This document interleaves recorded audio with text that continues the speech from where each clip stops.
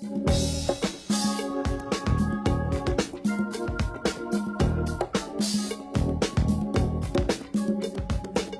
what you got until you get what you need, y'all.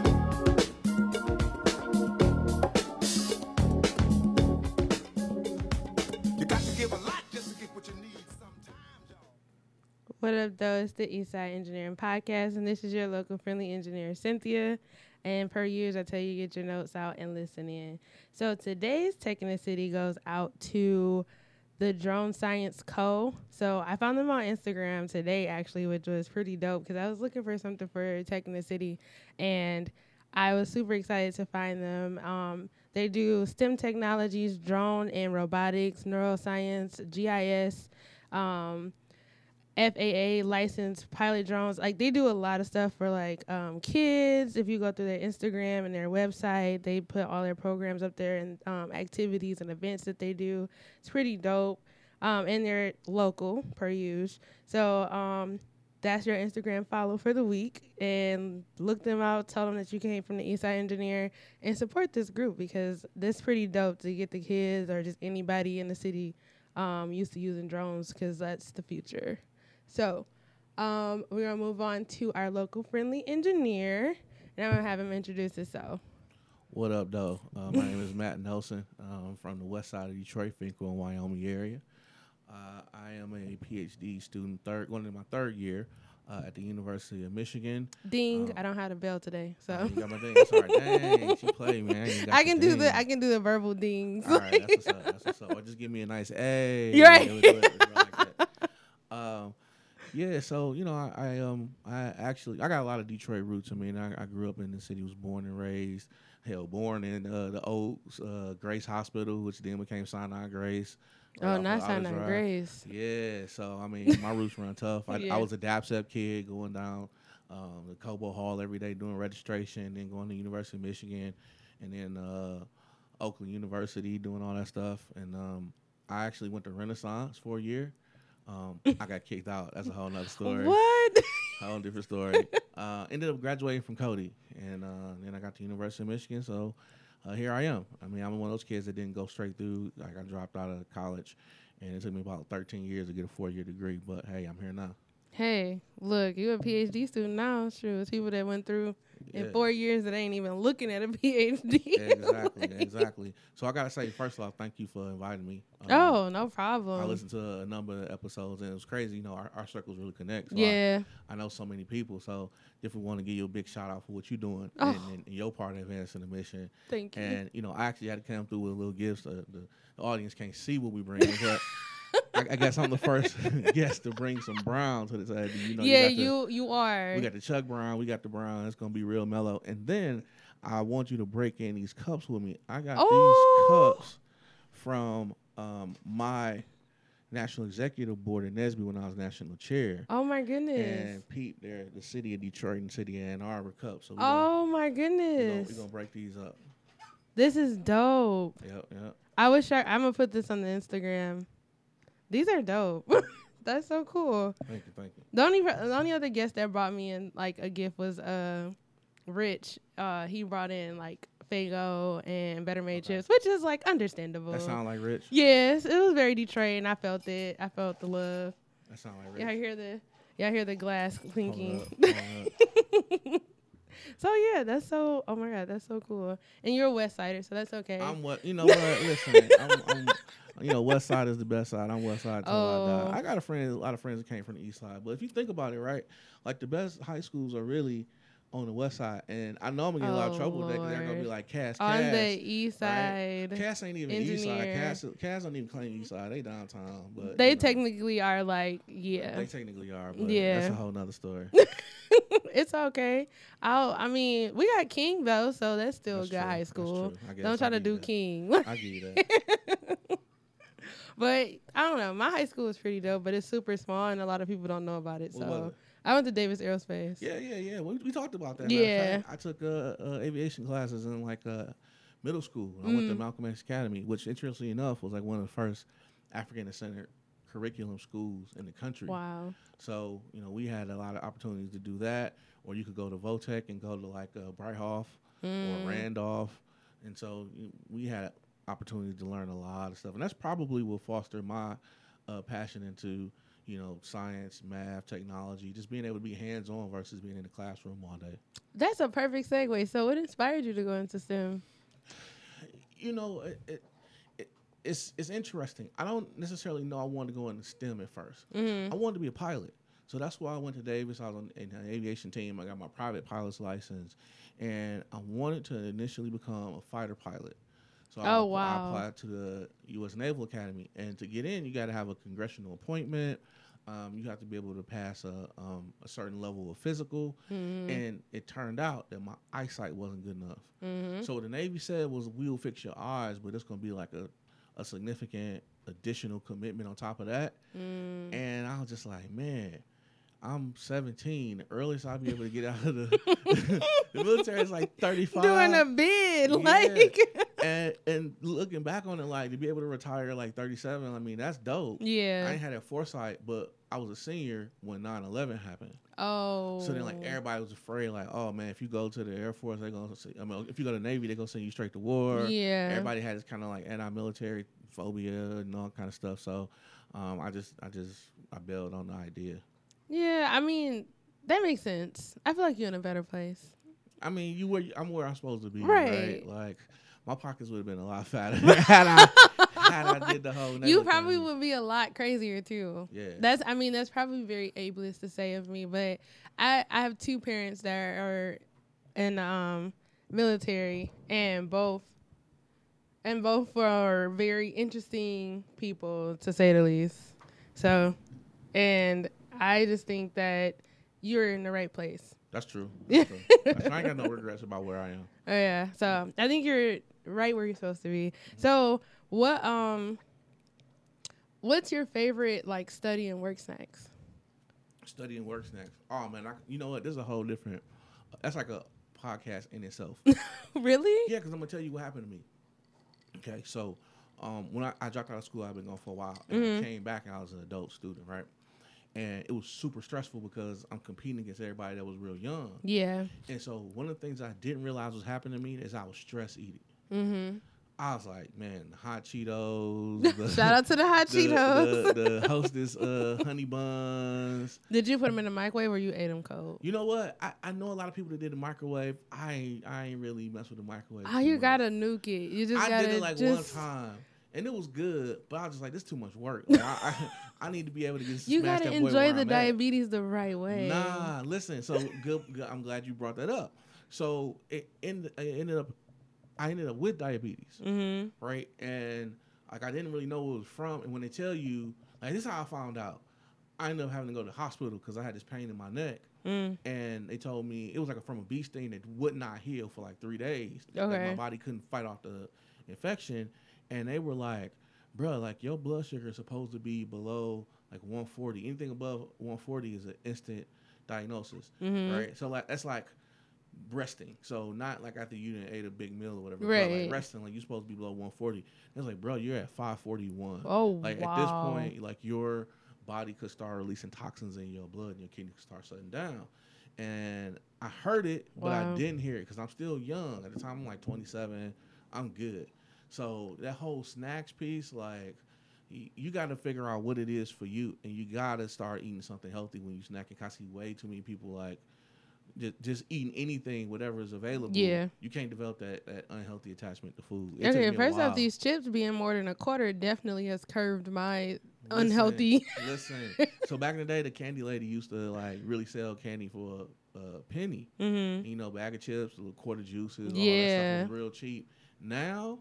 yeah, like a 99-cent bag of chips is $1.39. I'm like, and it's smaller. Not even trying to. Ooh, that makes me so mad. Like, I don't know why, but my spirit is just. It really like bothers me every time I go into the grocery store or the corner store, whatever, and I'm like, why are the quarter bag of chips $1? Like, I don't understand that. But I mean, I get it because I think they're trying to make it where you don't eat as many unhealthy snacks, but. I don't think that's what it is, right? Like, I'm one of those people that believe that businesses are out for one thing, and that's profit, right? And so they make the decisions that will make them money. And at a systemic level, are all the snack producers getting together and being like, yeah, we need to make our our prices higher so that people will stop eating our snacks. Like, I don't think that's, Oh no, that's definitely yeah, I don't not think it. that's happening. But you know, it is what it is. They I probably mean, like, how can we make it cheaper so they can keep buying yeah, it? inflation or whatever. So it's all a money game. That's, I don't know. That is something I ran about like almost every episode, but I'm gonna let it go. I obviously I need therapy for this because it really bothers I feel me. you. So I like your intro. First off, it's a vibe. So what music do you listen to? Oh man, so I used to be a DJ and I used to listen to all kind of music. So I grew up, you know, of course, on like Motown, a lot of jazz. I was huge into funk growing up, like Parliament, the Funkadelics, James Brown and the JBs and all that stuff. And then like, when I was younger, I played the piano. And then I got into sampling. So, you know, like almost every song you hear out now is a sample. Definitely is. And it's weird for me because now the songs now are sampling songs that sampled other songs when I was Yeah. coming up. So I'm like, it's almost like Inception. It is. You know it's what like I'm a saying? sample within a sample Yeah, within a sample. Exactly. It's weird. It's real weird. But I mean, they vibing. And so like I'm definitely not one of those people to be like, oh, I can't listen to this person and that person. There's certain people I rock with these days. You know what I'm saying? Like it's crazy to think that Migos are vets now. But they are, like, they've been in the game so long that they are they about to be. You just reminded me of my own age. Yo, Migos is about to be old school. Like, They not too are. long. Actually, some of their beginning songs are considered They're old considered school. old school bangers, you know what I'm Oh, saying? my They're considered goodness. throwbacks. And so, like, I just range the spectrum. I love jazz. Like, I don't know, I'm one of the few people, black people I know that love Michael Franks. You know, I mean, I get down and vibe, and like that's what I study to. Like, I'm able to just shut out and just study for long blocks. Yeah, and jazz is retain really information. good for studying. I don't know why they don't have like studies for jazz. But they do like classical music and instruments and stuff like that, but they Yeah. don't relate it to jazz sometimes. Like I haven't seen one. Let me Well- not say it's not there. I haven't seen it. I think it's the improvisational nature of jazz that can sometimes be a little complex and make you think. And what's crazy is Michael Franks is actually some of the worst music to study too, because his lyrics are so musically dense and complicated that sometimes it requires brain power to just process it. Right? Oh, okay. He was a professor out in California before he got into music. And so like his lyrics are just really dope. If you never listen to Michael Franks, go and listen to it. You'll hear what I'm talking Yeah, I about. got y'all homework. But yeah, even some of the newer stuff. I mean, you know, I love anybody that can have a good time, that can have a vibe, right? I'm not really into gangster music. It Because be they're lit not- sometimes though. Yeah, because they're not real gangsters. Like Oh so, yeah. So I grew up in an era where like Detroit had gangs light. Like, it really wasn't heavy Crips, Bloods, anything like that. But like, I was on the tail end of where you had YSBs and Pony Down and Earl Flynn's and the Finkel Boys and just all that stuff, 8 Mile Dogs. And like my uncles and all that stuff was a part of that. So I remember what like real gang stuff looked Yeah. like. A lot of this stuff now ain't really gangster. No, it's stuff it's for clout. Yeah, it Yeah. is. It is. But like, but at a certain point, like I'm too old now to be listening to you talk about shooting up the club and all this. Like I'm just not there. It's really not. Most of the quote unquote gangster rap is mainly for the production. Like I listen more for production. Like it's a song that came out, and I still to this day don't know what they're saying. Yeah. But the production is so Production is good. nice, It's yeah. like, oh my goodness, if this person could just give me an instrumental, I would listen to that. Yeah. It's not. The lyrics are not there for most most of the rappers. So I'm gonna tell you what you miss out on though. You miss out on people being able to perform. I would say there's only a few people who really know how to perform. Yeah. Beyonce put on like a hell of a performance. It's a whole Oh, yeah. choreography. You know what I'm saying? Chris Brown is Shout out to the Hive. perform. Yeah. You know what I'm saying? Even to a certain extent, like even though you're not dancing, but Drake, you go to a Drake concert, it's a performance. It's real crafted. Travis Scott, like I didn't go to his, but I heard it was good. Astro World, it's a performance. Yeah. I'm not trying to pay no money to go and just watch you stand in one spot and like screaming a mic. Yeah, running back and forth. Yeah, and so years ago, even to get on, you had to go through this A&R process where they would build you up, and you had to go to these these whack clubs to build your fan base. Yeah. Now these rappers are getting paid $15,000-$20,000 to do a walkthrough at a strip club. Or they just go to these festivals and Yeah. get money that way. Yeah. And So- so it's like it's the artistry isn't really being developed. And I appreciate anything that requires like a mastery of your skills, whether it's engineering, whether it's teaching, whether it's art, whether it's whatever, playing piano, like anything that requires the time to become a master at it. I appreciate it. That's true. Because it just feels different.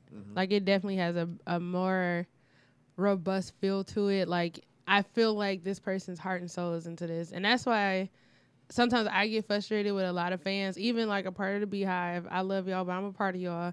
When they like hound her for albums, like let her create. Yeah. Because whatever she gonna give us Yeah. is gonna blow us away. So just let it come out when it's time to come out. Like just be a good fan. Listen to her old records until you get. Even when you tired, play them again. like even for people who harass Rihanna. Like first of all, she already said she not giving y'all the album. Like she tried. She's trolling y'all at this point. Like Yeah, but just putting up her own memes. true. But it's also the attention span too, because even if she put out the album, you'll consume it, and then it's like, but what's next? Right. Everything People do that is a lot. What's next? Yeah. So And that's why it's like I was listening to a podcast last week and they were saying like most of the songs that's in the top 100, like the top 10 of the top 100 are all old songs. yeah, Like songs that people just got hip to that's been out for like 4 or 5 years. Yep. And that's just like Lizzo. She's been out since forever and people are just now finding getting out, hip. yep. Like they just now like, oh, she good. Like, yeah, she was good 5 years ago, but y'all was so busy up somebody else's lane that you didn't even pay attention to the other music coming out. So like I do get that. Like I go back and listen to older music too, because I'm like, wow, there's so many people we don't know about and like that were hot during this period but then got lost in the sauce like by 10 years ago. Like so, and then it's a Instagram page called Sampled that one of my guests, Barry, was on here. He runs that IG account and he goes through and show you all the different samples from different producers and stuff like that. And I enjoy that kind of stuff. Like I like to see the backstory of a song or where this one little riff came from or where this whole, I don't like songs where it's like complete samples. Yeah. Like you use the whole beat basically and just sung a different song on top of it. And I'm like, do I like the song or do I like the beat? So that'd be me. So I was just listening to this song the other day. So like the Kanye track, No More Parties in LA. Mm-hmm. So I heard the song that sample and it was dope, but it's one part of it that sounds like the track, but it's so complex. It's like it's a beautiful piece. Yeah. So like people like Kanye, it's a lot of folks. Like Just Blaze is great at it. Yeah. There's a lot of producers that could come and find these samples that you aren't looking for. And back when I used to DJ, I actually had to use records. Right, this is before Serato, before CD players. I'm 35 by the way, so like, I'm a little bit older, right? But like it was like all the DJs would go to the record stores like on the weekend and they would go crate digging and they would look through classical music, soft rock, like all the stuff, looking for something that they could add on top of a break beat, so like the dancers that was popping and locking and b-boy and all that stuff could dance to. That's been lost a little bit. Yeah. And like people are getting real lazy. So like one of the groups that's the most sampled right now is like 3 6 Mafia. Yeah. They're sampling like all their catalog, and 3 6 Mafia clears everything because DJ Paul's like, I don't want to shoot nobody dream down, but they're not really like quality songs that they're creating based off the 3 6 Mafia songs that we love. So yeah. that's a whole nother topic. Yeah. We just got real deep into some music. You can tell we like music a lot. So I want people to know about your, how do I say, community engagement, I guess you can say. Yeah. So what are ways that you help currently close the pipeline?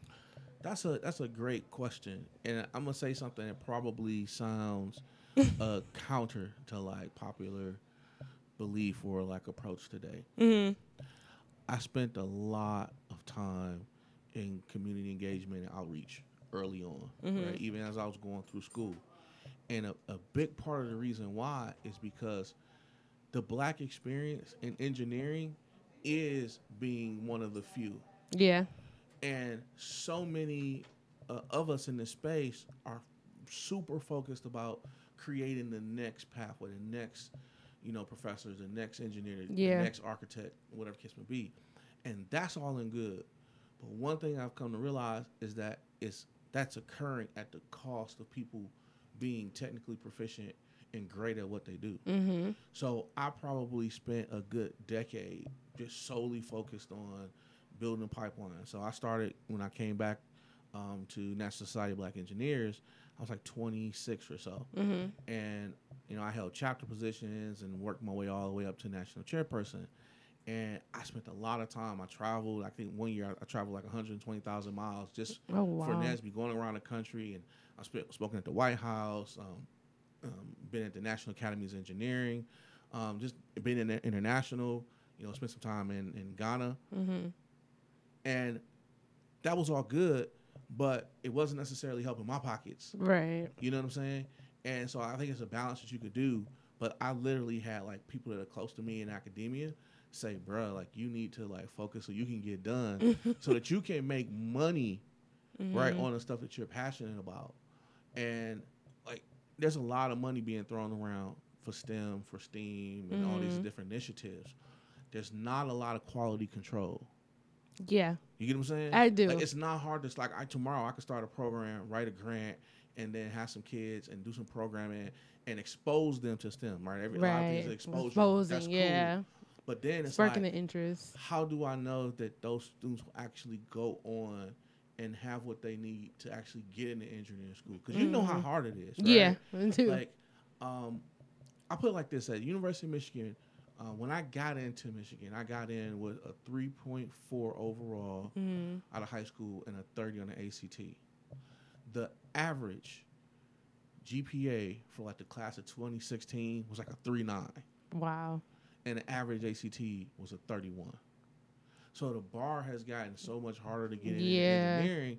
At the same time, the public schools are nowhere near as good because of the whole split, the DPS, CD, and EAA at the time or whatever.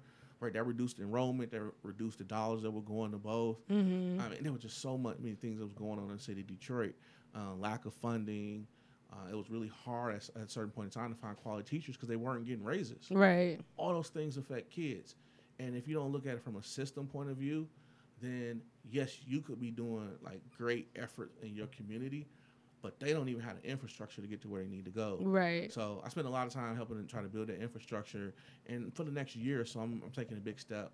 Go ahead and become Dr. Nelson, and then I can go ahead and focus back on the things that really matter to me. That'll definitely help with the funding too, and making sure both you are taken care of and your community is getting taken care of. So that's huge. Yep. That's really big. I like that. And yeah, being over the like June, July, August time, I spent a lot of time with some high schoolers, and it really showed me that the initiative is like in the home and in the school. Yeah. And like, cause I had that support system at home to like push myself to do more, but I can see it in these kids that their teachers like just don't care. Yep. Like these kids are brilliant, and they came in thinking like, oh, I taught them coding, like the intro to Java backend development. And a lot of them was like, oh, I ain't gonna be able to do that. I don't know. I'm like, I pushed them by week 4. They're like creating their own programs. Yeah. And it's like inspiring them to feel like, oh, I can work for Google. Like I can actually do this. Yep. And like I told them like stay in touch. Like don't get lazy because you start school in 2 weeks.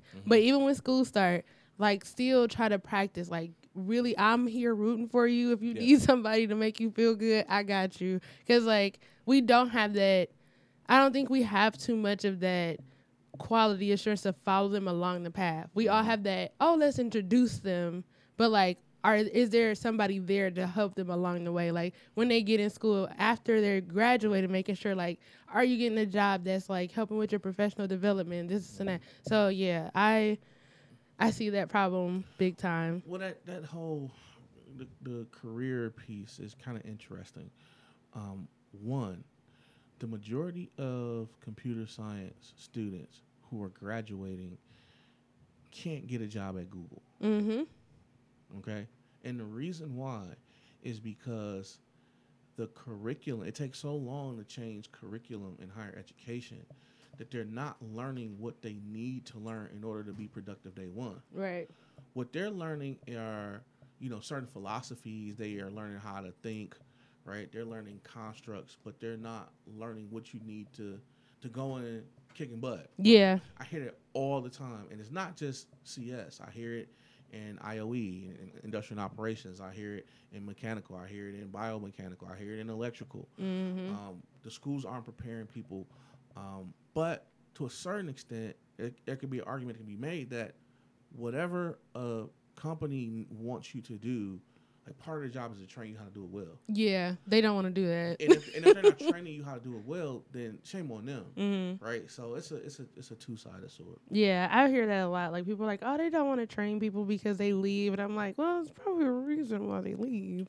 Yeah, But, the society is changing. mm, So my father worked there for 35 years, then he retired. My grandfather worked there for 30 years, and then he retired. Right? And years ago, the loyalty or allegiance to a company was very different. It's like, hey, you putting food on my table, I'm gonna show up to work, I'm gonna get this check. mm-hmm. Because what I'm making is so much more than what my brothers and sisters who aren't working in the automotive industry are making, right? Like, we all Right. got that story. Yeah. We got either it was our house or we had the auntie, Right. or her man Right. was working at Chrysler. My They man drove worked new 2 cars. jobs, okay? Yeah, and like everybody wasn't that fortunate, but that came with a cost, Mm-hmm. because a lot of folks got very comfortable working and making overtime, and then when they weren't making that money, it was tough. Mm-hmm. In addition, like making $80,000-$90,000 a year, and you don't have a college degree. I'm not saying a college degree is the end all be all, Right. but like I know lawyers that wasn't making that kind of money, and so a big part of that at the company level is like, how can you continue to be profitable when you're paying employees that much? Then you wonder why a F-150 costs $50,000. you get what I'm saying? Like, Yeah. all those things are related. So I'm not boo-booing on like I grew up union. Thank God I wouldn't be where I am today without having family that grew up in the auto industry. But at the same time, my father died from cancer. My grandfather died from mesothelioma, which is a form of lung cancer, Yeah. from exposure to asbestos. Yep. Right. My mother, back hurt all the time because she worked at Chrysler. Like, their bodies were Yeah. broken down, and that's why one thing I told myself, I never wanted to have to do like hard physical labor Yeah. for the rest of my life. I was literally told that as a kid. Like, my mom is like, you're never working in a plant. Mhm. Like, I don't care what you do, but a plant is not an option. Like, you can't go to the military, you're not working in a plant, so you gotta figure something out. So I was like, I'm gonna be an engineer. Well, at first I was like, I'm gonna be an astronaut, which trickled down to me being an engineer. So one is still possible. It's just I'm not working on it. The military piece, though, is like, if you think about it, I know a lot of people who have had great careers through the military. They've traveled. They've been able to put their kids to school. They went to school for free. Mm-hmm. So I'm not downing it. There are some downsides, of Yeah. course, especially for people who don't know what they want to do with their life. Yeah. And then they go into the military to try to figure it out. Yeah. Right. And so there's horror stories, just the same way there's horror stories if you go to college. But in certain parts of the population, the African American population, there's an immense fear about the military. Mm-hmm. And in others, there's such a strong allegiance because you got generations of people who've done it. Yeah, because I think my mom said not going to the military because both my parents were in the military. Mm-hmm. So my mom was in the Army, my dad was in the Marines. Well, they always are Marines, so he is a Marine. Mm-hmm. So she was like, I did the time for you, so you don't have to. And then like seeing how my grandfather and my auntie and all the people that worked in the plants, she was like, I don't want my kids working in the plant, which my brother ended up doing anyway. But I do have a brother on my dad's side that did Coast Guard and is doing real well for him. So I mean, there are good sides to both sides, but I'm like, that's what I was told. So I had to follow those rules. Like, how some people say they grew up in the households, like you can only become a doctor, a lawyer, or an engineer, and those are your only options. Yeah. Those were my options. Like, you can be a doctor, you can be whatever. She was like, you can be an artist. I don't care, but you can't go into the military. And she was like, you can go into the military if you get your degree first and be like a civilian. But she was like, no, you're not signing away your life. Like, So I read this article a couple years ago, and it talked about how the majority of the initial entrepreneurs that formed the Silicon Valley companies, Mm-hmm. the majority of their children did not go into tech, That makes sense. right? They ended up doing sociology, philosophy. I mean, I guess when you got money, you got the time to contemplate the meaningless of life. Yeah. And when you ain't, it's like, I got to figure out how to get this money. I mean, if you start at Apple, your kids can do nothing. They can do nothing. But still, like, there's a, for years, if my father was a plumber and he had a trade, then guess what I became? A plumber. Right? Because it's like, you don't even have to go to school. I can teach you, and by the time you go get certified, you already know it because you got the inside route. Right. And for a long time, sons did what their fathers did. Yep. And that kind of changed as you start to introduce wealth into that equation. It does. It changes a lot. So I want to know, if you weren't an engineer, what would you be? I would have been a pilot. That's still, you still can be a pilot. But so the things that you dream about when you find the reality of it, it's not that appealing, right? So Right. The lifestyle of pilots, even though they make decent money, there's not too many professions where your seniority matters less than a pilot. So if I go work for American Airlines for 20 years or so and I get laid off, yes, I get all my flight hours and everything, but when I go work for Delta, I start off at the bottom of the totem pole. I get the BS routes. Like, you get what I'm saying? Oh, that sucks. I don't. So, but it's not like if you're an engineer and you go to another company or a doctor Yeah. or a lawyer or Your a experience cop. follows you. Yeah, your experience follows you. So I was just like, nah, there's a lot of things about being a pilot that I don't really feel. They make a lot of money, but to a certain extent, it's no different than when I was driving trucks. Right. Like, I got to be from point A to point B. I got my regulations to tell me what I got to do to get there, so on and so forth. Mm-hmm. Nah, it wasn't for me. So Yeah. that's what I probably would have done. I had this running joke when I went back to school that I would tell people, and it was to keep me motivated so that I could go and get my degree. And I'll be like, if this doesn't work out, right? I spent 7 years out of school. I gave up a $65,000 a year job to come back to school. If this does not work out, then I'm either gonna be a bouncer or a male stripper. I knew stripper Like, was. I listen. knew you were going to say stripper. My soul was like, he about to say stripper. Watch. Listen, like, first off, being from Detroit means that you think you know how to hip roll. Like, that's just a part of This it, right? visual is gonna kill me. But yeah, I just like, I guess, and I didn't want to be a male stripper, so like that motivated me. Like, bro, you gotta study, about or you to gonna be be at on that stage at Watts. And keep in mind where I grew up around the corner from Watts and Henry. Oh Like, that my was walking goodness. distance, Yeah. right? And crazy story is, my father and my mother actually met at Watts. My father was a DJ, and my I'm mother just internally graduated. screaming. Yeah. That's hilarious. Yeah, I mean, I've been in one of those places, and that was the first and the last time, because I've seen more lady parts than I saw male parts, and I'm like, it's not. This ain't it. This ain't it. It's a different culture. Going to Cody, like, I knew a lot of people who were male strippers, even in high school. Wow. And they were walking around. I mean, they were cashed out. They had Oh, newest yeah. Pradas and Coogee sweaters and all that stuff. Yeah, because they was walking around with getting socks on. paid. They were getting paid. I was like, and I just never, that never was my Oh thing. my God, that's hilarious. That's what I tell He's myself. gonna be a bouncer or a male stripper. Yep. Shout out to the strippers. Shout out to the bouncers that protect the strippers. Exactly.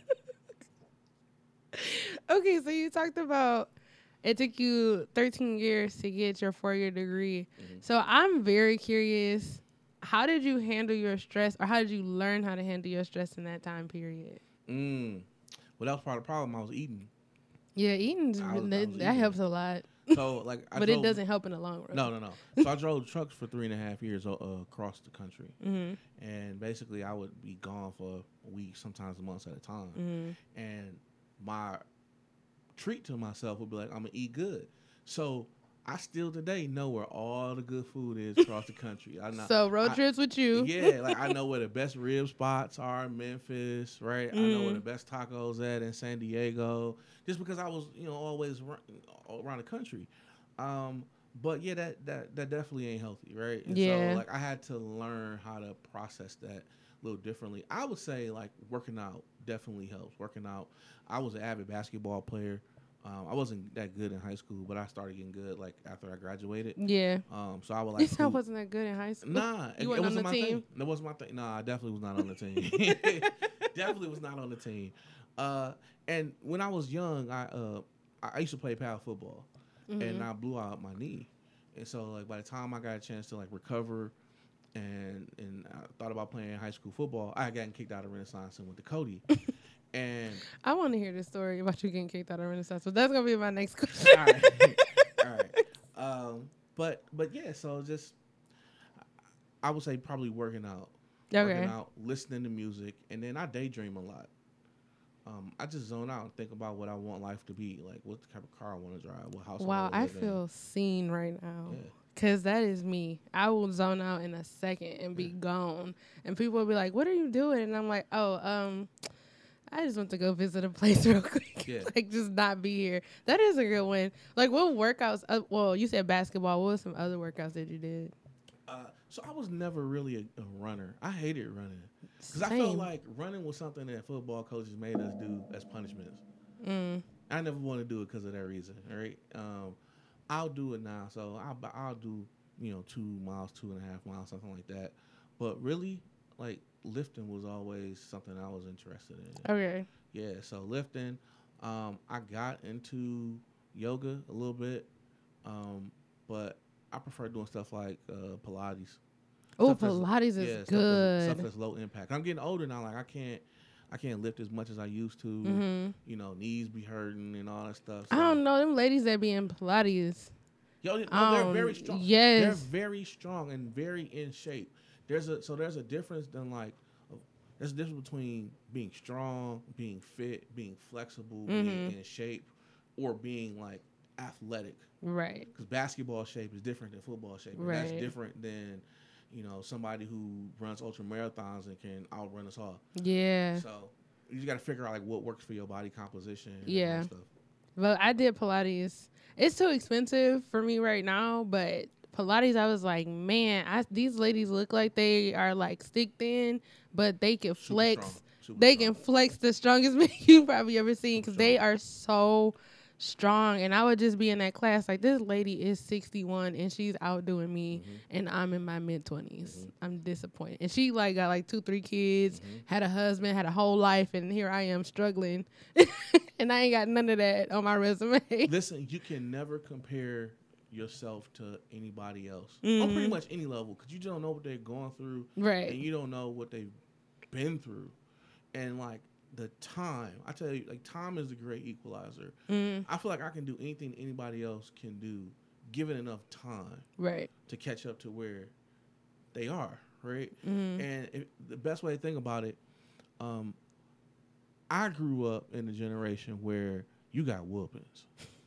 I did too. But whoopings didn't work for me. I was one of those people that did not work for me. It worked for me. Like once the pain stopped, I was back on my bullshit. Nah, I got about a good 3 or 4 of my life, and I was just like, yeah, I don't want this. I don't want these problems. I got 3, but it didn't work. What worked for me was taking my stuff.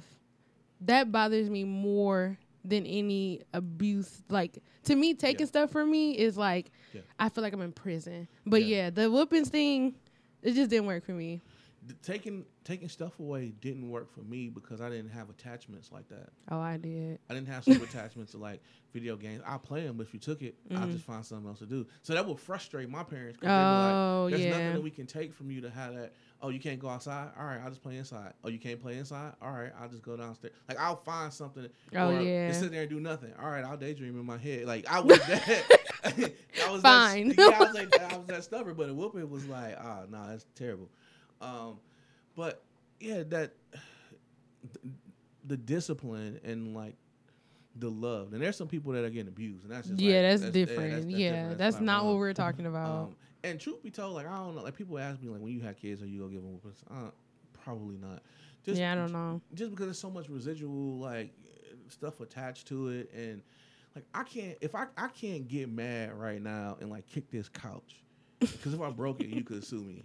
You know what I'm saying? Like, I can't do that to animals. I can't do that to property. But for some reason, we find it okay to do it to kids. Yeah. And I think about that type of stuff a lot when I'm thinking about this whole outreach space. Because there's so much that kids are going through under the surface that you can't see. Yeah. So you can't even compare, like, your childhood to where they are.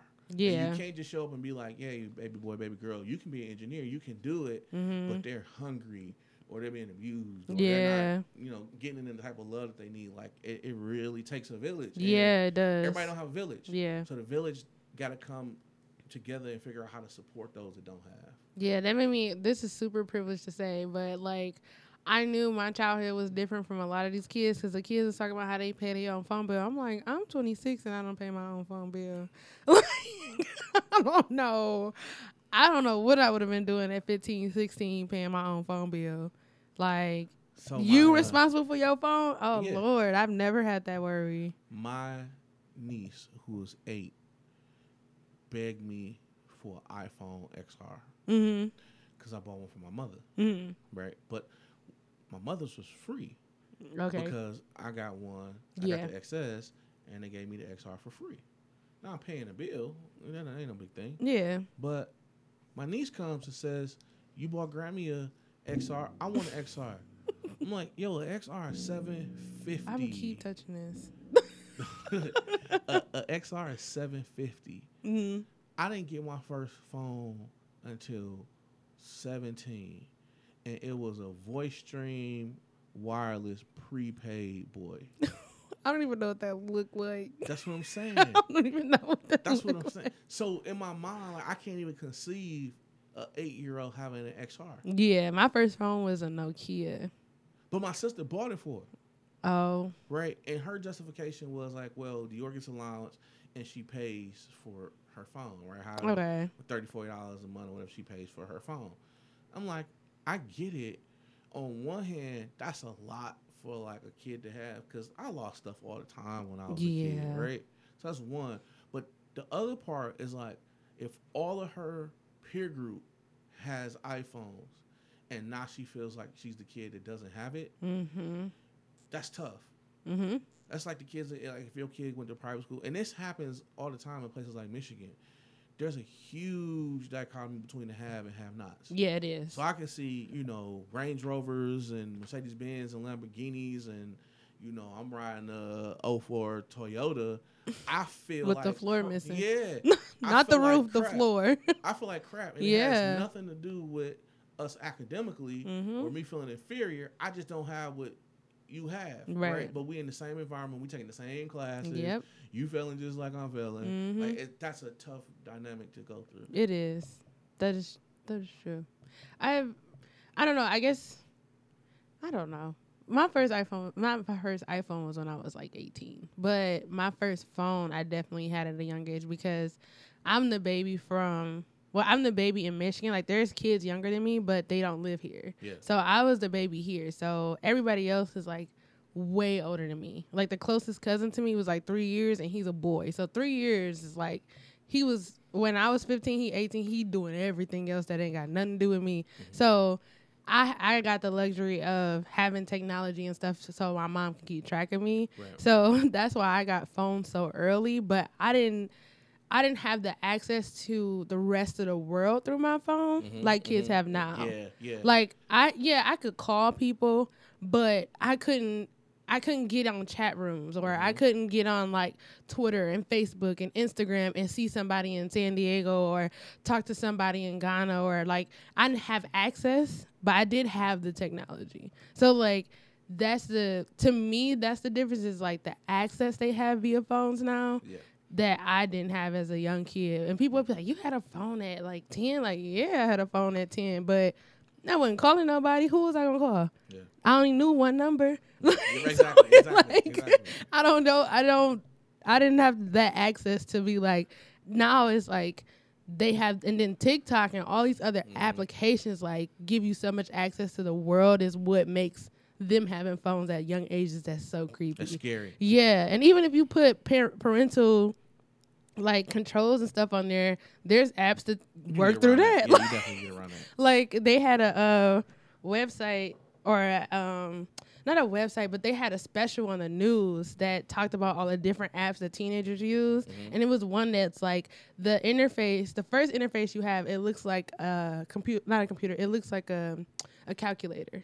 So when a parent is walking by, you just think their calculator is open, but you type in a password and it opens up to like inbox. Okay. So it's like a secret inbox. Yeah. And then if your parent come and you don't want them to see, you can just put your phone face down and it'll automatically go back to the calculator. Right. So they pick it back up like, what was on your phone? And then it's like, oh, I'm just using my calculator. Yeah.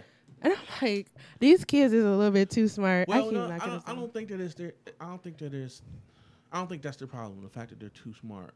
At the end of the day, whatever proclivities that people have, they will figure out how to make them happen. Yeah. Because people were doing. I mean, we was spitting game and hollering at people and all that stuff before Yeah. technology. And my younger cousins. But they in your neighborhood though. Not necessarily. So I remember my cousins. They grew up in the iPhone generation, and they were like, "Man, how did y'all like meet up? How did y'all hang out before y'all had cell phones?" Right. It's like you had some directions, or you figured out like, give me the phone of the business nearby the house or whatever, or I'll call you from the payphone. Like but you figured it out. You always clicked up and got to the spot that you were trying to go to, right? And they were like, "Well, what happened? How'd you navigate before GPS?" Yeah. A map. And conceptually, anything that wasn't somewhere that you have gone, it didn't exist. It was like if you put a map and it was just blacked out, that space just black. Like Highland Park just blacked out. I ain't never been there. Until you go, and now you got a concept of what that looks like, right? What it look like, at least the main roads. But like, I'm definitely a part of the generation that I know what payphones look like. I never used one. Never used it, yeah. Never had to. Never wanted to. I know what they look like though. Yeah. I've seen one, but You remember that song? Here's my number and the dime. You can call me anytime. mm-mm. Oh man, that was a jam back in the day. But back to the early conversation, right? My concern about giving people all this technology too fast, right, is that it's just another platform for them to consume rather than produce. Yeah. And throughout the history of the world, African Americans or Africans in general really didn't have, outside of natural resources, and we kind of got played for that, real opportunities to participate in wealth generation. When the agricultural revolution happened in the United States, we were chattel, we were property, and we didn't have land. And when we were able to get land during the Reconstruction days and after, you saw things like Rosewood and that land being taken away from us, Black Wall Street, so on and so forth. Then, once the Industrial Revolution happened, and it was all about machinery and efficiency, right? We didn't necessarily have access to the capital because those things are very capital intensive. It takes a lot of money to start a plant, right? Now, you can create a startup in your basement with $250, Yep. right? And you can go learn how to code online for $20 a month or Yep, something 25 crazy, right? from what is it, Treehouse or something like that. You got Treehouse, you got Code Academy, Data Camp. I think Dr. Kerry Jordan, they're doing something. Oh, like yeah. Data Carpentries, right? So like, there's all this information. There's so much information out there. People are almost paralyzed what to do. Yep. But until you start being a producer, and that's why what you're doing is important, because you got to teach these kids not just to create, but commercialize. Put your apps on the market. Let your friends buy your apps so you can start generating revenue. Yep. Right? With ads. With ads. And that's the game. The other part is people don't really understand. People don't understand why do you do a podcast? Who's listening? Like, and we had this conversation. I used to be one of those people. Yeah. People are making guap off of podcasts because they understand how to monetize their content. And I think that has to be the tangential discussion in tech. Yeah. When we're talking about exposing people. Like, okay, it's one thing to know how to code, but it's a whole other thing to know how to make money off of that. Yeah. Even within the confines of a company, because a lot of kids coming out don't really know how to be a professional coder. Yeah. They don't know what that is, right? They don't know what a workflow is. They don't know what QA is, right? They don't know the difference between like DevOps and software development. They don't know all those different things. Yeah. So like really teaching them what the industry is. I see way too many people struggling through engineering, and they get into engineering, and they're like, this ain't it. I see that a lot. I see that a lot. Like, yeah, I've had too many friends I've seen online that switch careers somehow, or like they sick of it by now and they only like in their 5th year of being an engineer. So yeah, that's true. They don't really give you that in school. They give you that have a good time, you know. Then it's gonna be hard type of story. But let's get into this Renaissance Cody story because I need to hear this. Okay. So it's funny, but it's sad at the same time. Okay. So my I was one of those kids who grew up somewhat middle class. Mm-hmm. My father made some decent money as a meal writer for my mother worked at Chrysler, and then at a certain point in time, like my mother started using drugs, and my father was one of those guys who used drugs back in the day, and for people this generation, they don't kind of understand like how it hit. In the 70s, cocaine use was as prevalent as weed. Mm-hmm. It was just a thing. It was a party drug. People would, toot up and go to work. Like they wouldn't think nothing about it, right? They still do it today.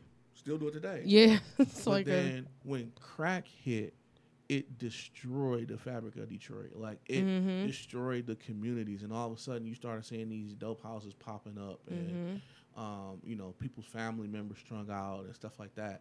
And so, unfortunately, my mother got kind of caught up in that space, and it was hard, for their relationship because my father was a recovering addict. He was very heavy in Narcotics Anonymous. So I grew up around Narcotics Anonymous, and at a certain point, like my mother went to rehab, and my father left. He moved, and so like I stayed with one of them. I would kind of bounce back and forth, whatever. Right. But that was just really, really tough. And it happened as I was going into 8th grade. Oh, so that's like a big transition. Yeah, it's a big transition, right? And so when I moved to Renaissance, when I get into high school, my father is living with a woman and her 2 kids, right? And the woman was nice. I mean, my father is passed now. He passed in 2015. And when you're young, you don't really kind of understand. You have a lot of resentment and stuff. As I got older, I kind of understood and forgave him and all that stuff. But that was hard to deal with. Yeah. Being that young. Like, I'm over here, we're trying to figure out what we going to eat. And you got the full freezer, the flat screen TVs, and the nice cars, and like all that stuff. It was hard for me to process.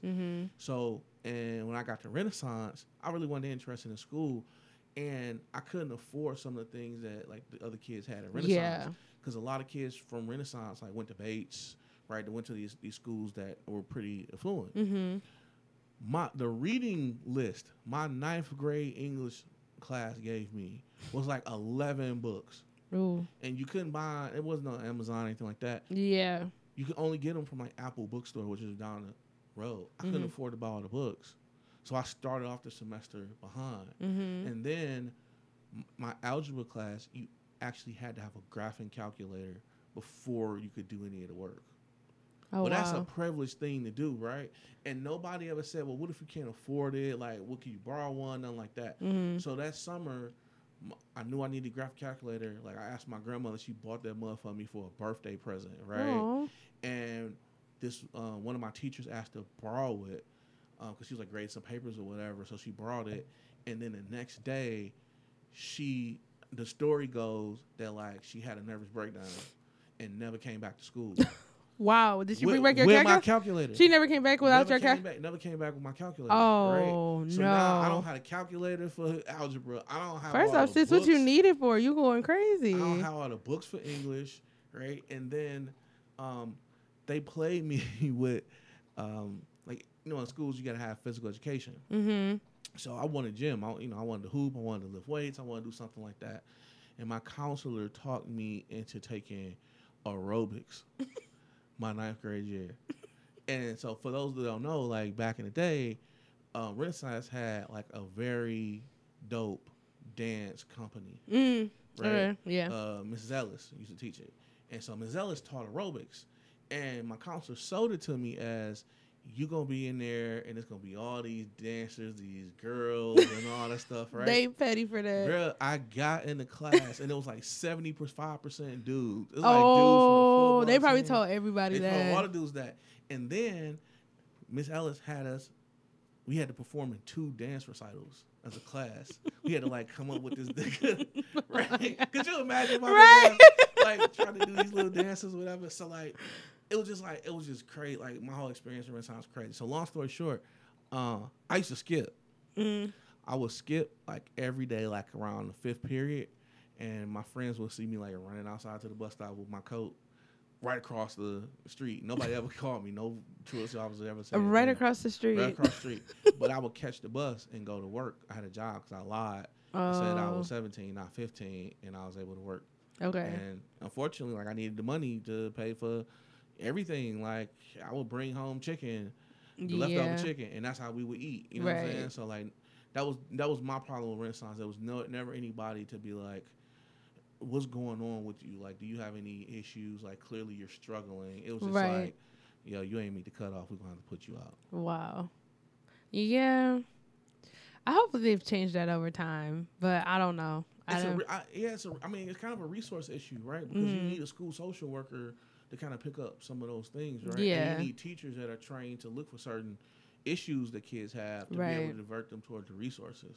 And that costs a lot of money that for a number of years Detroit public school systems really didn't have. Yeah, they push people to, like, now I feel like, because even when I was in DPS almost over 10 years ago, like, I felt like they were more gearing the education towards getting better scores in the standardized tests versus like preparing you for the next step in life, versus like they're worried about their scorings and like their ratings in that area versus like the actual students. Guess what?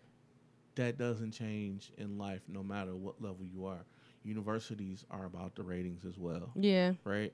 And companies are about the ratings. Well, what's their ratings? Like the U.S. News and World Report, best companies to work for. Oh, yeah. Diversity Inc. ratings, right? Yeah. And for those that are public, shareholder value. Yeah. What's the stock price? What's the market cap? So, like, what you're graded on, like, people get it twisted in thinking that what they do matters. Mm-hmm. And it's not what you do that matters. It's the impact that it has that matters. Yep. I could, do a whole lot of working out, whatever the case may be, but if I'm, like, eating some crap and, like, it's not having any impact. You're working out for an hour and a half and going eating Popeyes. And going to eat Popeyes, right? Eating that new chicken sandwich. Yes, right? shout out to that chicken sandwich. What I did, I did more work than the other person, but it didn't have an impact. Right. So I always tell people, be intentional and impactful with whatever it is you do. That's what Solange told us. She said, don't do nothing without intention. Do nothing without intention. Mm-hmm. That was something I really took from that last album that she had. Mm-hmm. So, what is an accomplishment that you accomplished but you never thought you would? I never thought that I would go and try to get a PhD. Okay. I never saw myself getting a master's. And I definitely never saw myself becoming national chair in SB. Yeah, I don't know. Even me, I don't never see myself doing it. Yeah, it was a weird thing because there was nothing that I wanted at first, right? I was in love with the work. Mm-hmm. I came up through finance zone, so I was always good at corporate relations, and I had relationships that other students didn't because of the connections I had made and because I was older. Mm-hmm. So I just always was able to leverage that at every level, and I always tell people, like, the rush to be a leader, there's certain experience that you need to have. Yeah. A certain social capital that you need to have. Even like within your company trying to get a promotion, right? Mm-hmm. You can get promoted too fast, too quick. And when you do that and nobody is there to have your back in those tough decisions, or when you need to make a controversial pivot, for a legitimate strategy issue, you need people who can be like, I believe in you because I've seen you work. I know you do good work. I know your heart. I know you got the best interest. I know you got my best interest. I'm gonna ride with you. When you just shoot up real quick, you don't build that. Right. So that's a part of the issue. But I just grinded, and people were like, "Hey, we want you to take this next step," and I just listened. Yeah, and you was in that boy for 2 years. 2 years. 2 years. Yeah, 2 years. It was a crazy 2 years too. Yeah. Yes. Just being in the regional.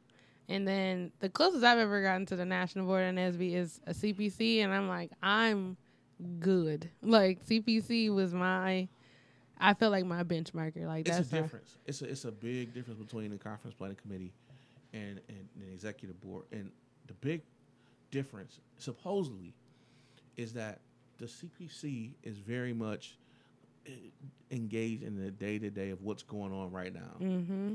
And a board has to be thinking about what's going on next week, next month, next year, 3 years, 5 years from now. Mm-hmm. And that's hard for you to do when you're so young, inexperienced, and trying to figure out life at the same time. Yeah. That's what makes it so hard. And it was hard for me. Like I was the oldest national chair, but at the same time, I imagine it was probably as hard for me as it was for other people trying to find your voice. You really don't realize the power that you have in that space at first. You don't realize that people are always on, always watching you. You can't move like you used to move before. And a lot of what you do is not for you, but it's for them, like trying to be inspirational for them. So you kind of lose a little bit of yourself from that regard, but the experience that you have is priceless. Yeah. The one thing even just being on a regional board, one thing I realized is people think of you as like, I have like this god or like this pedestal, and I'd be like I'm regular, okay? Like I'm just on the regional board, Like even you though got it all together. yeah, like no, I'm just as raggedy as you. I like had an extra thing to add to my plate. Like, Yeah. So we the that's same people, right? So that's the gift and the curse, right? Because the gift is that you have that experience, and it actually makes you want to step your game up, right? And for them, it gives them something to inspire to. True. The curse is that a lot of times that comes too soon. You haven't done anything to earn it, right? A lot of the groundwork has been laid, by the founders and the subsequent people who did work after that, right? And so, like, we walked in that footsteps. I walked into an organization with 30 plus years of history and a $12 million budget. I didn't do anything to earn that, right? Yeah. So the question becomes, like, what do you do to make that sustainable for the next group? Yeah. Right? And I'll tell you, sometimes Nesby can turn people into monsters. I can see that. I never forget, like, Carl Mack told me that a long time ago. I didn't really not necessarily know what he meant, but okay, you're a senior, and you're on a board, and you're responsible for, let's call it a $200,000 budget. Okay, you're a treasurer, you got budget authority. Okay, and you get to determine who gets to travel, when, and where, and how, and all that stuff. Right? You got responsibility for that. You get to decide which programs get funded, which ones get cut. I mean, it's a lot of responsibility goes there. Yeah. Okay, you do that, and you have a decent year. You balance your budget. Let's say you made a 10% profit, right? Everybody's like, hey, you did a great job, whoop, whoop, whoop. And now you go to work. And you're the low man on the totem, or low woman on the totem pole, right? You have no seniority, you have no say, and let's say you want to go to a conference. You got to ask for permission.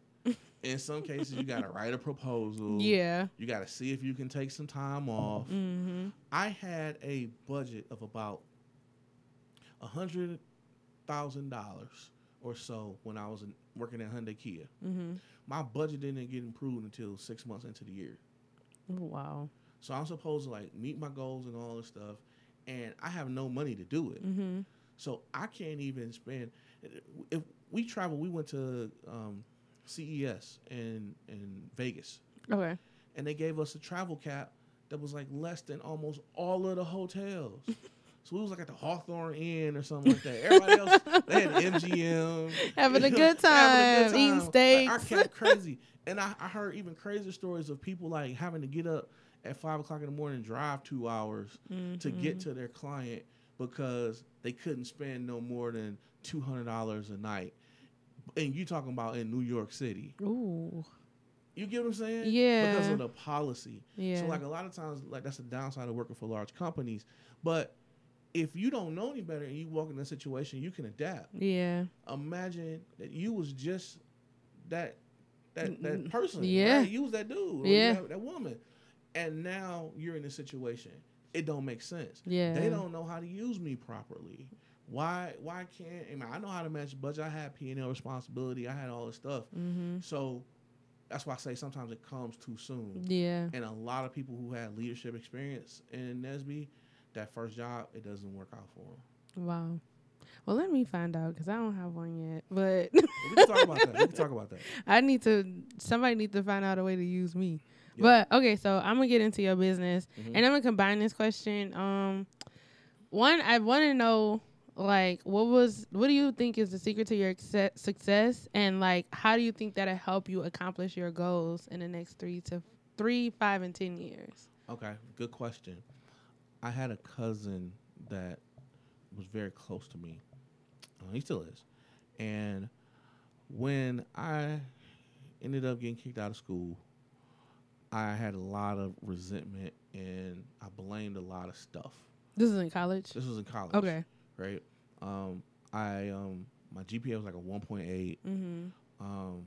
I went through some health issues, and I felt like the university treated me unfairly by not allowing me to reschedule my uniform exams. Because I got sick, and my grandmother passed within like 2 days of each other. And that was like the yeah, that's a beginning of December. lot. Yeah.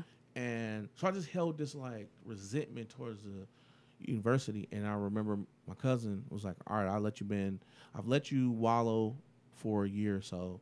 But now I just got to give you the real talk.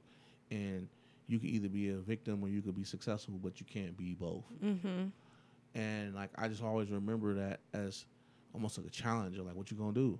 Mm-hmm. Like they played their card and they sleep good. They sleep good at night. They don't even know you Yeah, mad. they don't even know you mad. So what? And that's funny. I'm gonna come back to that. So I'm like, well, what am I gonna do? I guess I got to get on my grind. And it took a lot for me to even get back to school. Mm-hmm. Like I said, I drove trucks. I was a janitor for a minute.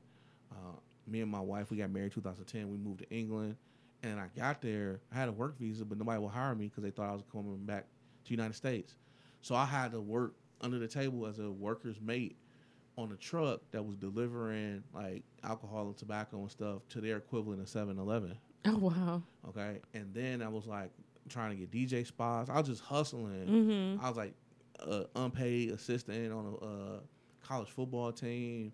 Then they made me a coach with a little bit of money. So like I struggled for a long time. Mm-hmm. And then when I came back to the United States, I couldn't really find a decent job. So what I did was I took 2 part-time jobs, and they were part-time because they didn't want to give me benefits. Mm-hmm. But they were still like 30 hours a piece each. Okay. So I was working 60 to 70 hours a week, and I enrolled at Lansing Community College online, Mm-hmm. and I would do my work at one of the jobs. Like I would rush through and get all my work done, and then I would do my schoolwork. Okay. And that job was like from 6 p.m. to 6 a.m. So for like 3 months straight, I only got like 4 hours of sleep at the most. Ooh. And 2 of those hours I was sleeping in my truck Mm-hmm. during winter. Like you I can understand like you Yeah. hear these stories about like successful athletes that was homeless Mm-hmm. or these actors that like now they're millionaires but they were homeless. Yeah. I was never homeless, but I had to grind. I had to have like a different level of grind to get out of my circumstances.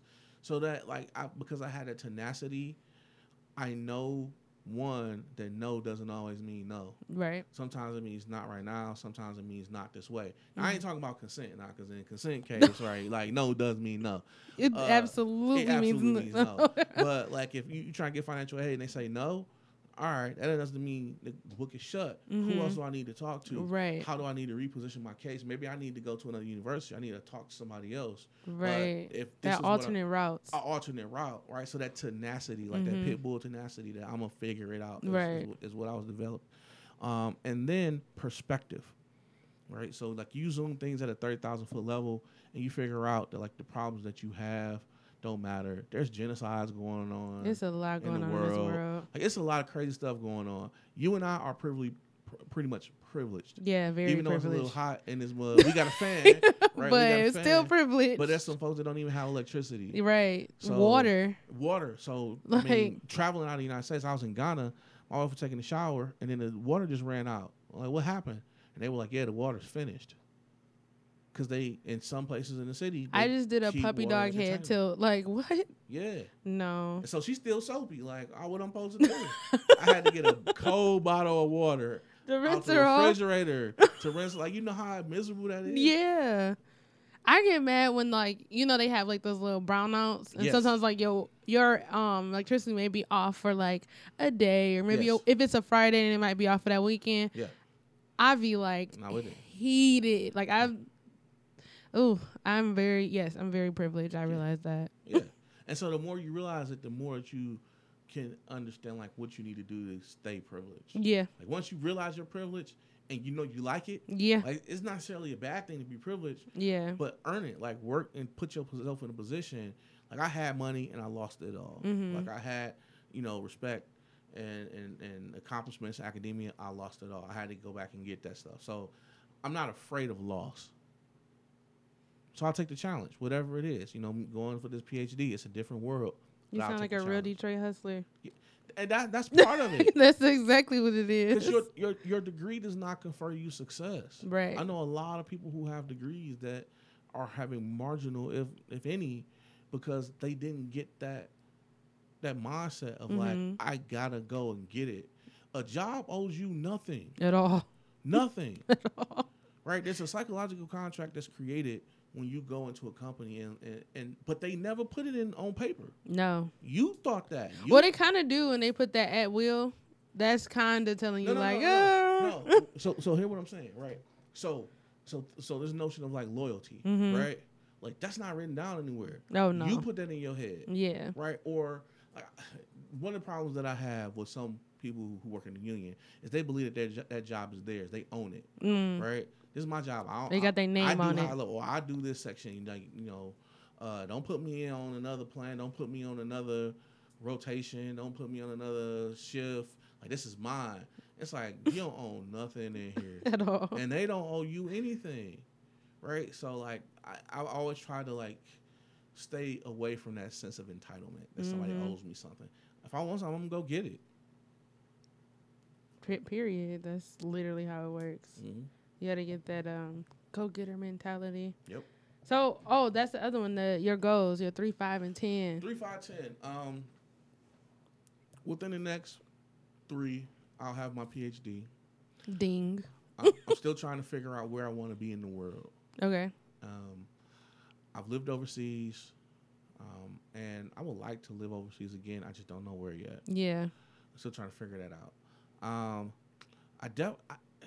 I don't want to live in Michigan anymore. Really? Not because I spend so much time here. Yeah, I think I need a break too. Yeah, and I'll tell you, I'm definitely not with the winners. I don't mind it. If if I didn't have to leave my house during, like, I would be cool with it.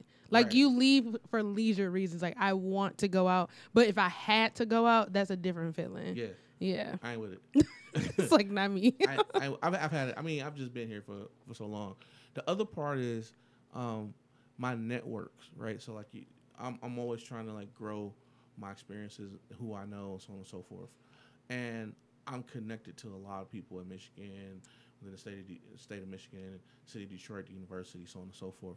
And so I'm ready for a different space, a different challenge, and make my name in a different space. So people know me in the NSBE space, people know me in the University of Michigan space. Now it's time for me to kind of stretch so I can still feel like I'm trying to accomplish something. Yeah. I started my own design consulting firm. Okay.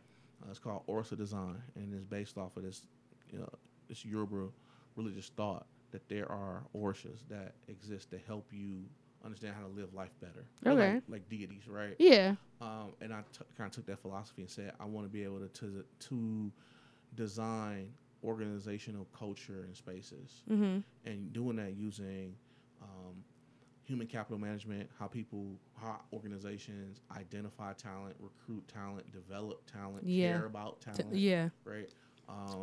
The different business processes that they put in place to make decisions, and then the systems that help them make those decisions. So that's going pretty good. Kind of slow playing it as I'm finishing up my research. Okay. And then I'll probably grow that out some as well. I don't necessarily have a financial target per se. I know where I want to be. I know how much I've made. I know how much I want to make. I ain't about to put all my business out there. Right? I'm about to find you out there on Mac. Exactly. But pockets, nice and healthy. Yeah. But for me, I think it's probably more than anything a conscious decision to be more healthy. Mm. So Overall, I've lost weight. I've transitioned. I'm one of those people who are not participating in this whole Popeyes chicken, Chick-fil-A, because I don't care. Like I personally don't care. Like it could be, one could be the best, whatever, but Yeah. like neither one of them are good for you. No. So I'm sitting on the sidelines and not do that. And Honestly, the memes are the best part. yeah, they are. The jokes are the I'm best here part. For it. I'm here for it. I would love to hear the debate. I just can't participate, right? That's I'm real. just trying to do I've better. participated twice. I haven't been back because I'm not sitting in those lines. I'm not doing it. When did fast food stop being fast? That's as a convenience junkie, I can't sit in this line for this long for a sandwich, for a $7 sandwich. My time is way more valuable. So I have a problem with it, particularly because I'm an industrial engineer by trade. So nothing about that whole process of going to fast food and getting your food makes sense to me. It doesn't make sense how long it takes. And like all the technology, like I can literally say hello Siri and like text you whatever I want to text you. But you mean to tell me that I still got to hear like that? Y'all can't get no clearer speakers, Right? You know what I'm saying? And then it's like, are you making these orders one at a time? There, you should be able to use artificial intelligence to like predict when you should drop some chicken. Yeah. You should never be out of chicken. It should be somebody that goes through like they should have some type of like somebody in there to do that, to let them know, like get that streamlined. And it's not that. I think because Popeyes has been known as like a hood chicken spot, just like the churches or whatever. So I don't think they care about being efficient. That's where I disagree. We know Popeyes is that, but the people that own Popeyes don't know it as that. The individual franchisees don't look at it like that. They're looking at the it way they handling their businesses. It look like that. and I think that's the problem, right? Because it doesn't take much other than like capital to start a business. But a lot of these folks really don't understand business, and I say that, and I'm not shitting on nobody's dream, Right? But there's a lot that you got to think through. I'll tell you when I realized this. This is prevalent in our community. Do you remember when all these boutiques started popping up, and then like 3 months later they'd be gone? And it's like, okay, how are you managing your inventory? Who's your buyer? How are you figuring out how much to buy of each quantity? Who's processing your point of sale? What's the rate you're getting on your credit card transactions? Right? Who's doing your accounting? Who's doing your taxes? How are you structured? Are you LLC, S Corp, C Corp? Like all those different things. And I would like, they look at me like they're crazy.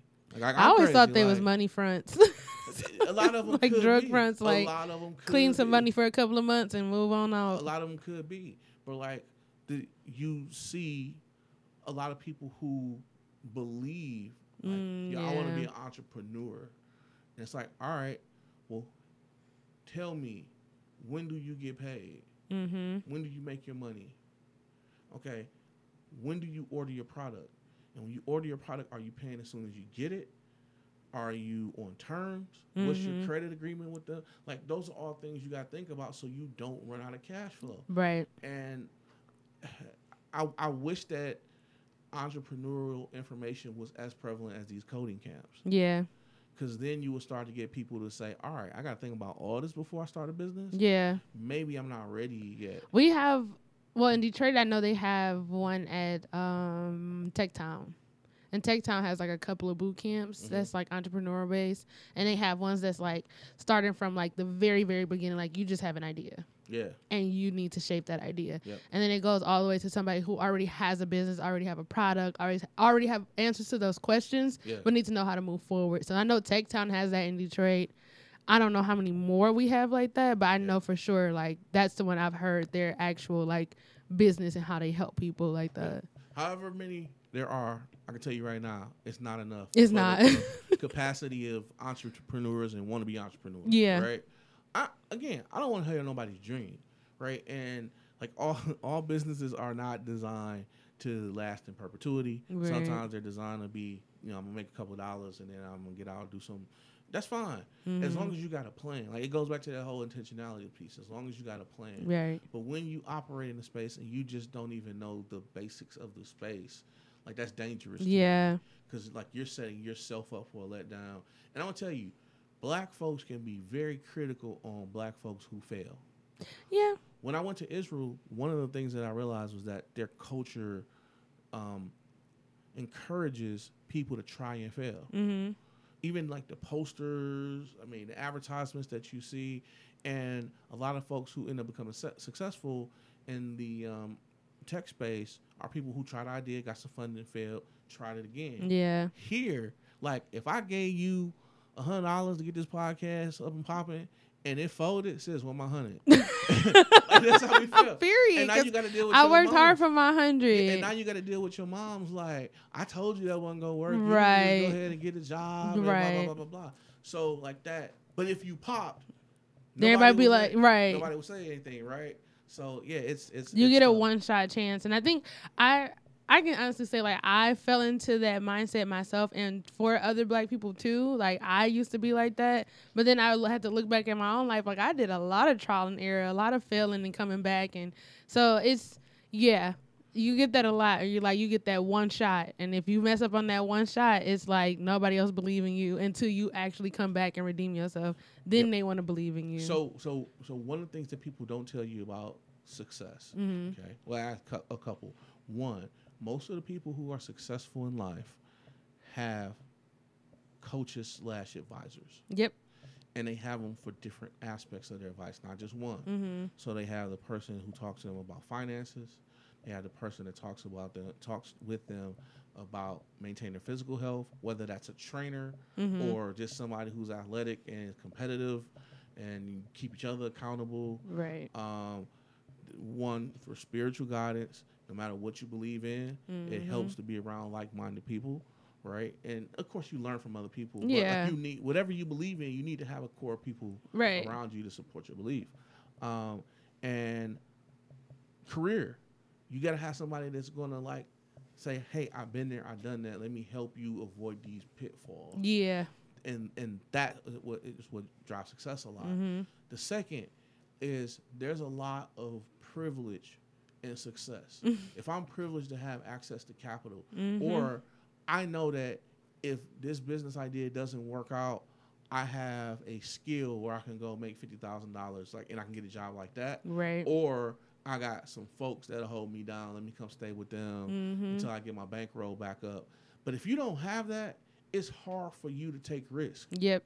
It's very hard for you to take It's very risks. like one and done. Even within a corporate standpoint, you're not going to be the one that like, hey, I got this new great idea. Like, you're just like, let me keep this job. Let me play it safe. Let me do what these folks are asking me to do. Right. Versus trying to rock the boat. And that rocking the boat, it's a risk. They might go with it. They might not. But if they go with it and it works, you could, change the trajectory of their business. Right. So. That's real. I can see those being very useful. And I can say I feel like I have those things to be successful, but maybe I'm not utilizing them properly. So that made me think about my life, because I do have a lot of privilege, but I may not have like the best, but I do still have a lot. Like, some people who graduate from college, they don't have the option to stay home. Like, my mom may not have like a lot of money, but she's able to be like, you can stay here until you figure some stuff out. So it's like, I do have that type of privilege. Like, she supports my podcast. Hey, Ma. She supports my podcast and like really pushed me to keep going, especially in months where I'm like, I want to stop. Right. And she'll be like, this is something you really love to do. It's a great purpose. And like, she'll push me in that aspect. So if I don't have money, I definitely have support. So I'm going to give your listeners one gem that will change their life. Oh, listen up.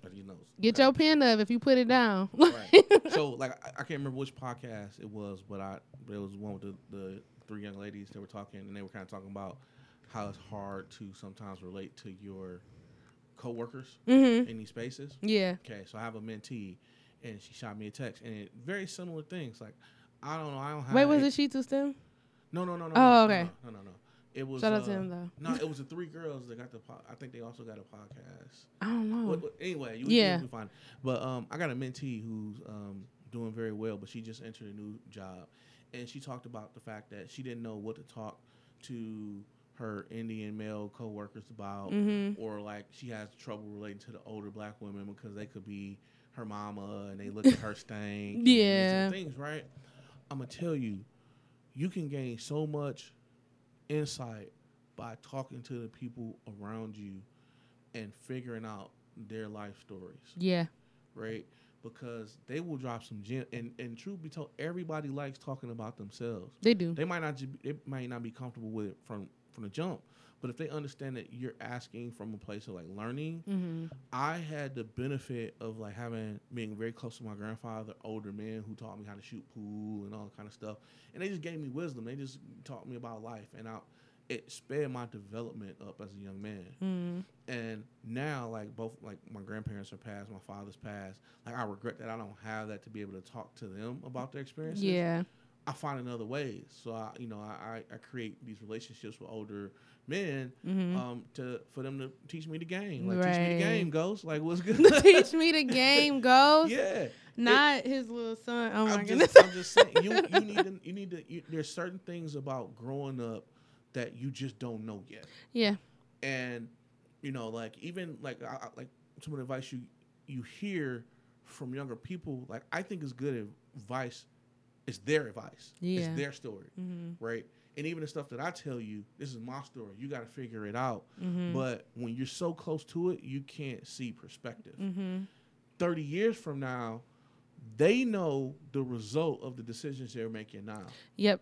You can't see it beyond tomorrow, next week, a year. They can be like, all right, in 5 years, you're going to regret that. They do. Oh, my goodness. They know it. You just made me have a flashback to some. My mom will be like, "Okay, I can tell you in 6 months, you ain't gonna like this." I had another young mentee who was just got a trainer, and like I don't know, one way or another, I found out that her trainer was leaving like food in her house and so on and so forth, right? And I was just like, okay, I know what this is because I've seen it play out a whole bunch of time with women and their trainers. Lo and behold, months later, what is it? They dating. Kinda. Let's call it dating. Let's call it dating. Yeah. Right? And the situation didn't play out long term, but like I've seen it happen so much. And so that's why the stigmas exist for a reason. And for, some trainers, that's what they do. They mess with their clients. I'm not saying that's all trainers because there are some trainers that are very specific. Like I do not date clients. Yeah, they don't mess with that. They understand the cash flow piece. Like if I train you and you good and you happy, you gonna tell your girls and then they gonna tell their girls and so on and so forth. I don't want to mess up my money. Right. Not everybody think about it. Yeah, that. A lot of people be trying to find places to stay. Yeah. They really not trainers. Yeah. So that's what I call a hobosexual. That's a lot of that. Hobo, like you don't have a home. So yeah, that's good advice. I like that. I like your goals. It's really good. And I hope y'all wrote that down because, I tell you in the beginning to get your notes out. So yeah, and even if you don't feel comfortable with doing it, right, put it in the context of something. So for example, if you're just starting off in the work industry, like let's say you're just getting into tech or pharmaceutical, whatever case may be, automotive, right? Ask somebody who's like, what was it like when you first got into the industry? Was it like my experience? Right. And they say, well, what's your experience? Here's my experience. How's it different? That's what I really wished I would have asked a year before I graduated. Because I did not expect to like have such a break in between like ending school and finding work. And now like when I talk to people, they're like, oh yeah, it took me like a year or it took me 10 months. Or like one person was like, it took me 2 years to find a job in engineering. And I had to work other places to figure it until I got a decent job. Let me tell you why. I was like, why didn't nobody tell me this? But let me tell you why your experience was like that. Because that's not a normalized experience per se. And sometimes what we do is try to make sense of our circumstance and rationalize it through other people's experience. But that's not why. A part of it, and this isn't the boo-boo on the school, okay? But a part of it is that a lot of people don't even recognize what Lawrence Tech has to offer, right? And that's not to say it's a bad school, because I met your dean, I've been there, right? The curriculum is solid. Mm-hmm. It's just it doesn't have a strong name recognition. So a lot of companies are not going to come looking for Lawrence Tech grads. You got to be more proactive. So you can't even compare your search to somebody who went to a Michigan State or Kettering or whatever case may be, right? So that's one thing. The second thing is like utilizing your network early and often. And like the way that people go about getting jobs is very different. Yeah. Between conferences, there's a lot of online platforms, right? And we've been bamboozled into thinking that there's this huge engineering shortage. Yeah. And that's not fully true. Yeah. It's spotty. So there are regions where there are shortages. It's not necessarily all across the country. Yeah. Number two, there are skill level shortages. Yeah. So I might need a mechanical engineer with 5 to 7 years experience. Yep. Or I might need somebody who has experience with computational fluid dynamics. Yep. I might need someone who understands ergonomics. Right. So just because you have an engineering degree doesn't mean that you could fit in that role. And there's so few people in these niches that it's hard to find them. So those jobs a lot of times don't get filled. Yeah. Meanwhile, you like, I need a job. What job? Where y'all at? Yeah. And it's because there's a mismatch between what your skill set is and where the jobs are that offer that skill set. Yeah. And there's an information gap because a lot of times they don't necessarily put those jobs on LinkedIn or Monster or whatever case may be. It's who you know. Yeah. And so that's why I try to tell people it's like it trying to find that right job is like it's a lot of like dating. Yeah. But you got to have as much information as possible. And I wish that companies, universities really taught people what it means to be proactive in a job search. Yeah. That would have been helpful. I'm learning now, but it would have been helpful to learn that before I graduated. So, yeah. So I'm learning that. I'm growing pains. But where can people find you? So you can find me on IG, STEM Lifestyle. You can find me on Twitter, The STEM Lifestyle, I think, or vice versa. It'll be in the link below. yeah, it'll be in the link. Those are mainly the two ways. I'm not on Snap. I'm not on TikTok, Kick, all that stuff. Oh, no, I don't think. Yeah. I'm not either. Well, I'm on Snapchat, but not the other ones. My biggest fear, what my biggest fear in life is? Putting out something on Snap that was meant for somebody and I've seen that happen way too much, right? I've seen that happen to a friend before, and I immediately messaged her like, "Take this down." Yeah. Like she was like, "Oh my God, I meant to send that to a specific person." Yeah. And I was like, "Yeah, that's." I've seen it go bad way too. I was like, let me stick to these little platforms I know. Yeah. Yo. What about LinkedIn? Are you on? Yeah, I'm on LinkedIn. Okay, because some people are like, no, don't add me on there. I don't mind. So my LinkedIn advice, I tell people, don't add me unless you're telling me why you add me. So you like the little note? Listen, I got like 1,000 little joints. Yeah, that makes sense. And don't even send me the generic note. Like, where do I know you from? Or like, why are you connected? Or what can I do for you? Right? Yeah. Now, there's a whole industry of people who got LinkedIn down pat. Because they'll send you a note as soon as you accept. Thank you for accepting. How can I help you? Blah, blah, blah, blah, blah. And those people are connectors. They understand the power of being able to point you to somebody they know because you're looking for a resource that they know exists. Yeah. Right? Those people are very powerful in life. It's very important for you to have connectors. And I know people who they get a massive amount of invites for whatever reason. And it does me no good to just have a bunch of friends and be able to say I got 500 connections or whatever. I want to be connected to people who I genuinely have an interest in. I want to see what's going on in your timeline. I want you to be able to hit me up and say, hey, I saw that you were in DC. Like, I got a friend that's in DC, y'all. Maybe next time I'll connect you. Or I see that you went to Michigan. I'm thinking about going to Michigan. Do you have any advice? I'll answer that stuff all day long. Yeah. Don't just hit me with the boom, click, connect. It just feels like we were at a conference together. It feels like so it was my 35th birthday Friday, and yeah, happy belated birthday. Thank you. You get all the happy birthday joints, right? Yeah. And like, I appreciate people for thinking about it, but in the back of my head, I'm like you just got just to hit alert. the and just hit it, right?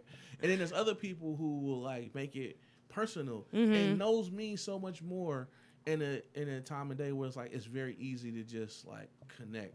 There's a guy who created this app that listens in to conference calls, and it listens for his name, and when his name is said or the content that he's working on is said, it notifies him. It automatically does a pause, and it plays him back the last 3 to 5 seconds of what was said in the call. Oh, wow. So he could be like, "Oh, I'm sorry, I was on mute." Blah blah blah blah. blah. Meanwhile, like he's like over somewhere chilling. You know what I'm saying? And because he's like, these calls are not productive. Yeah. That's ingenious. That is smart. Sorry, I was on mute. Yeah, I was on mute. I need that. But like people are like every day trying to create things to make their life easier or do things that are recurrent that they want to do without thinking about it. Yeah. And it's like, I appreciate it, but it feels empty sometimes. Like I'm still the person who likes to pick up the phone and call people. Ooh, no. Exactly. And I'll be lonely. I'll be like, call voicemail. Like, damn, I don't know what to talk. No, you better text me first. I get it, and I text too, but now. But I'll answer a FaceTime before I answer a phone call. Really? Yeah. That's weird. I'm a FaceTimer. Well, I just switched to Apples like 3 months ago. Okay. And I found the opposite. Like, my sister and everybody will FaceTime, but a lot of people won't respond to FaceTime. I would answer a FaceTime quicker. Well, it depends on who's calling too, but I would definitely answer a FaceTime before a phone call. Okay. Because it's like we're face to face. Like maybe I don't have to necessarily, like I have a friend that we FaceTime like out of 7 days, I would say like maybe 3 to 4 days out of the week. Okay. And like maybe our phones may be on pause, but like it'll be like a phone call, but I can, unpause and see their face. Yeah. Like, so yeah, right. I'm a FaceTimer. So now I know the next time I hit you, I'm gonna FaceTime. I'll answer. if I'm not busy or like sleep, I'll definitely answer. Excuses. I'm like, what up? No excuses. What you doing? I don't care what time it is. No excuses. No matter what time. It's on wax. It's on the podcast. Oh, wow. It's only one person who calls me at random hours, and that's because they live in California. And she'd be like, you don't ever sleep. And I'm like, I just be up at random hours. Right. So if you call, I'm going to answer. And then when I'm busy, I'll let you know I can't talk. But most of the time, I'll answer any FaceTime that come through. All right. Except for it's like certain people I don't want to talk to. And I'll be like, sorry, cannot talk. Yeah. But thank you so much for coming on. My pleasure. You got me all the way on the east side. Yes. Had the West Siders over here on the east side talking about the east side. But it's okay. Cool, whatever, I'm gonna let it slide. But yeah, thank you so much for coming. I'm very honored that you're here. I appreciate it. And I hope everybody enjoyed the episode because y'all listen, y'all like it. So yeah, I'll see you next week and have a great week. Bye.